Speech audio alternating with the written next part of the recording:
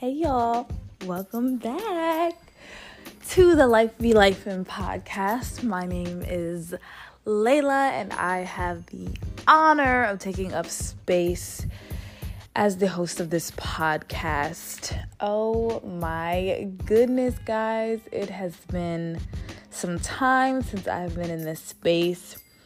There have honestly been so many moments where I've thought like, oh, this would be a good topic, or oh, this would be a good time. But as y'all know, life be lifing, life be moving, and life be flowing. And I've honestly been focusing more on the present of life than the future, if that makes sense. Like just being mindful and being in the present.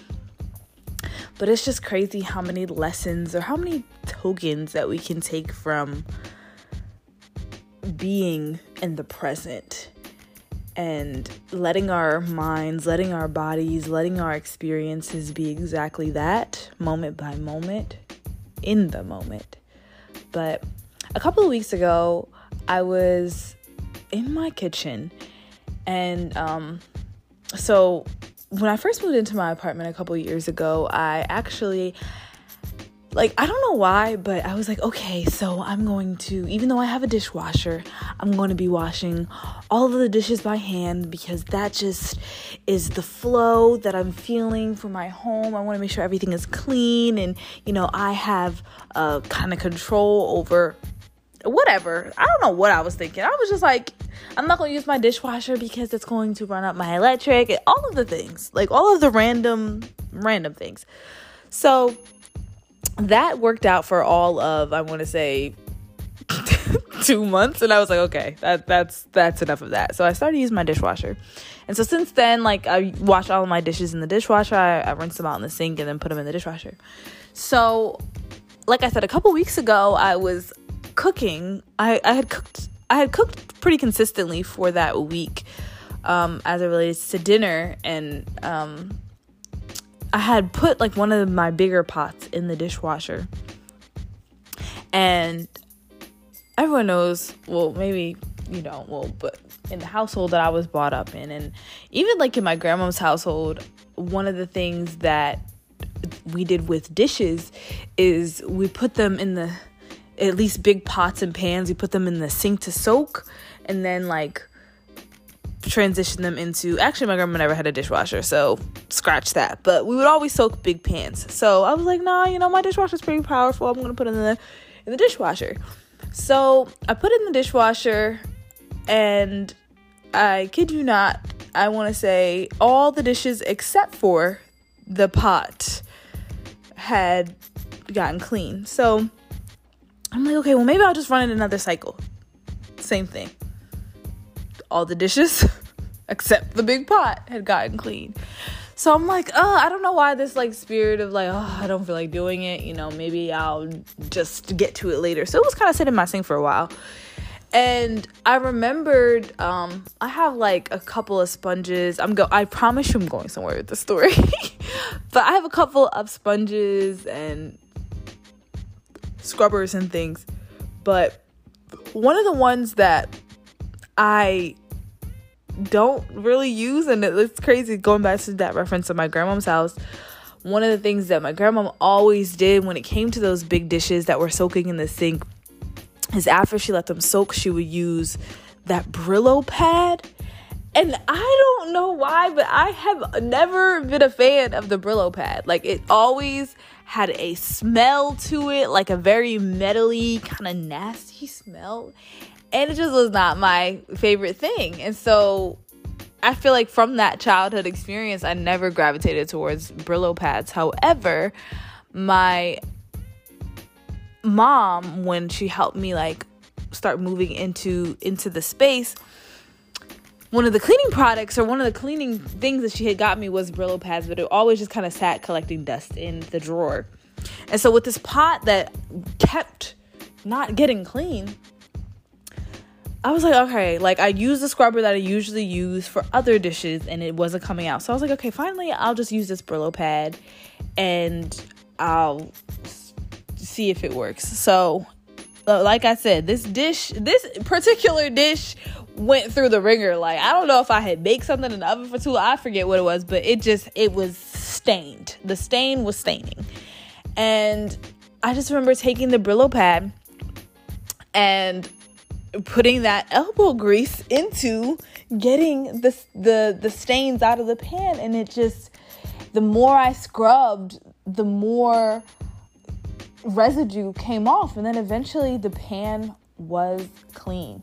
So I took the long route of telling that story to say, there are seasons, there are times, there are moments in our experience that require us to get a little bit dirty, right? That require us to use a little bit more elbow grease as it relates to healing, as it relates to moving through an experience, as it relates to truly identifying where the stain is and choosing to scrub. I think what's easier is taking the dishwasher route out, or taking the just the simple sponge scrub, whatever the case may be. It's easier to take the route that doesn't require diligence, that doesn't require consistency, that doesn't require, extra scrubbing, extra loving, extra sometimes nurturing.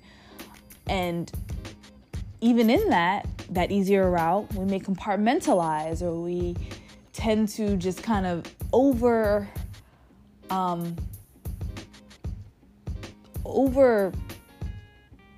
what's the word that I'm using for, or that I'm looking for? Overlook an issue, right? And that can only work for, that only works for but so long.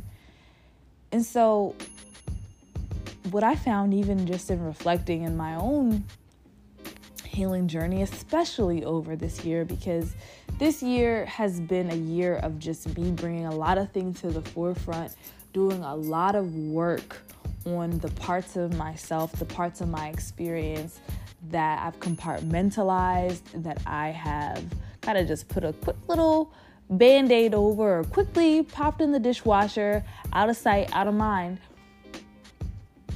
But I've had to come to terms with the stains and the residue that has lasted on the dishes of my experience. But it's not until I say, you know what? I'm going to look this stain in the face and start scrubbing. So scrubbing can look like therapy. Scrubbing can look like confiding in a friend and saying, I need help. Scrubbing can look like practices that truly give your brain and your soul space to release. Journaling, voice recording, whatever. But scrubbing is intentional. Scrubbing, it takes time. It's not just going to come out the first wipe. It takes practice. And sometimes through the seasons, it definitely changes, right? In one season, one Brillo pad may have worked, but if you are familiar with, Brillo pads, after a while, they dull out. And so same thing with, seasonal methods that may have worked in one season. One season it was journaling.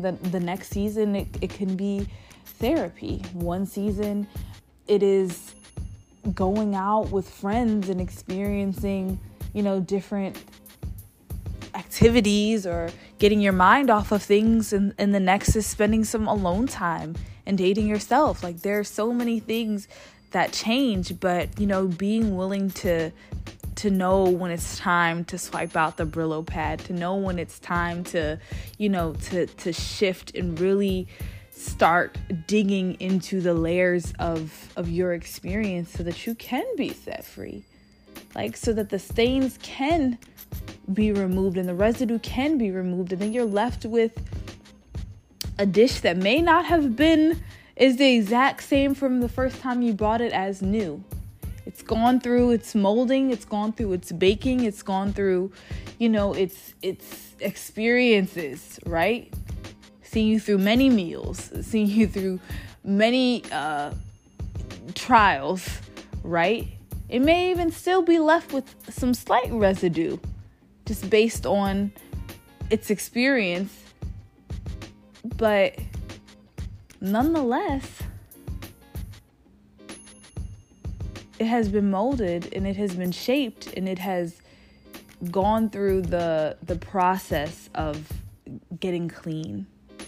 And each season, our cleaning processes will be completely different because we become different people each and every day. And so I guess what I'm trying to say here is stains be staining.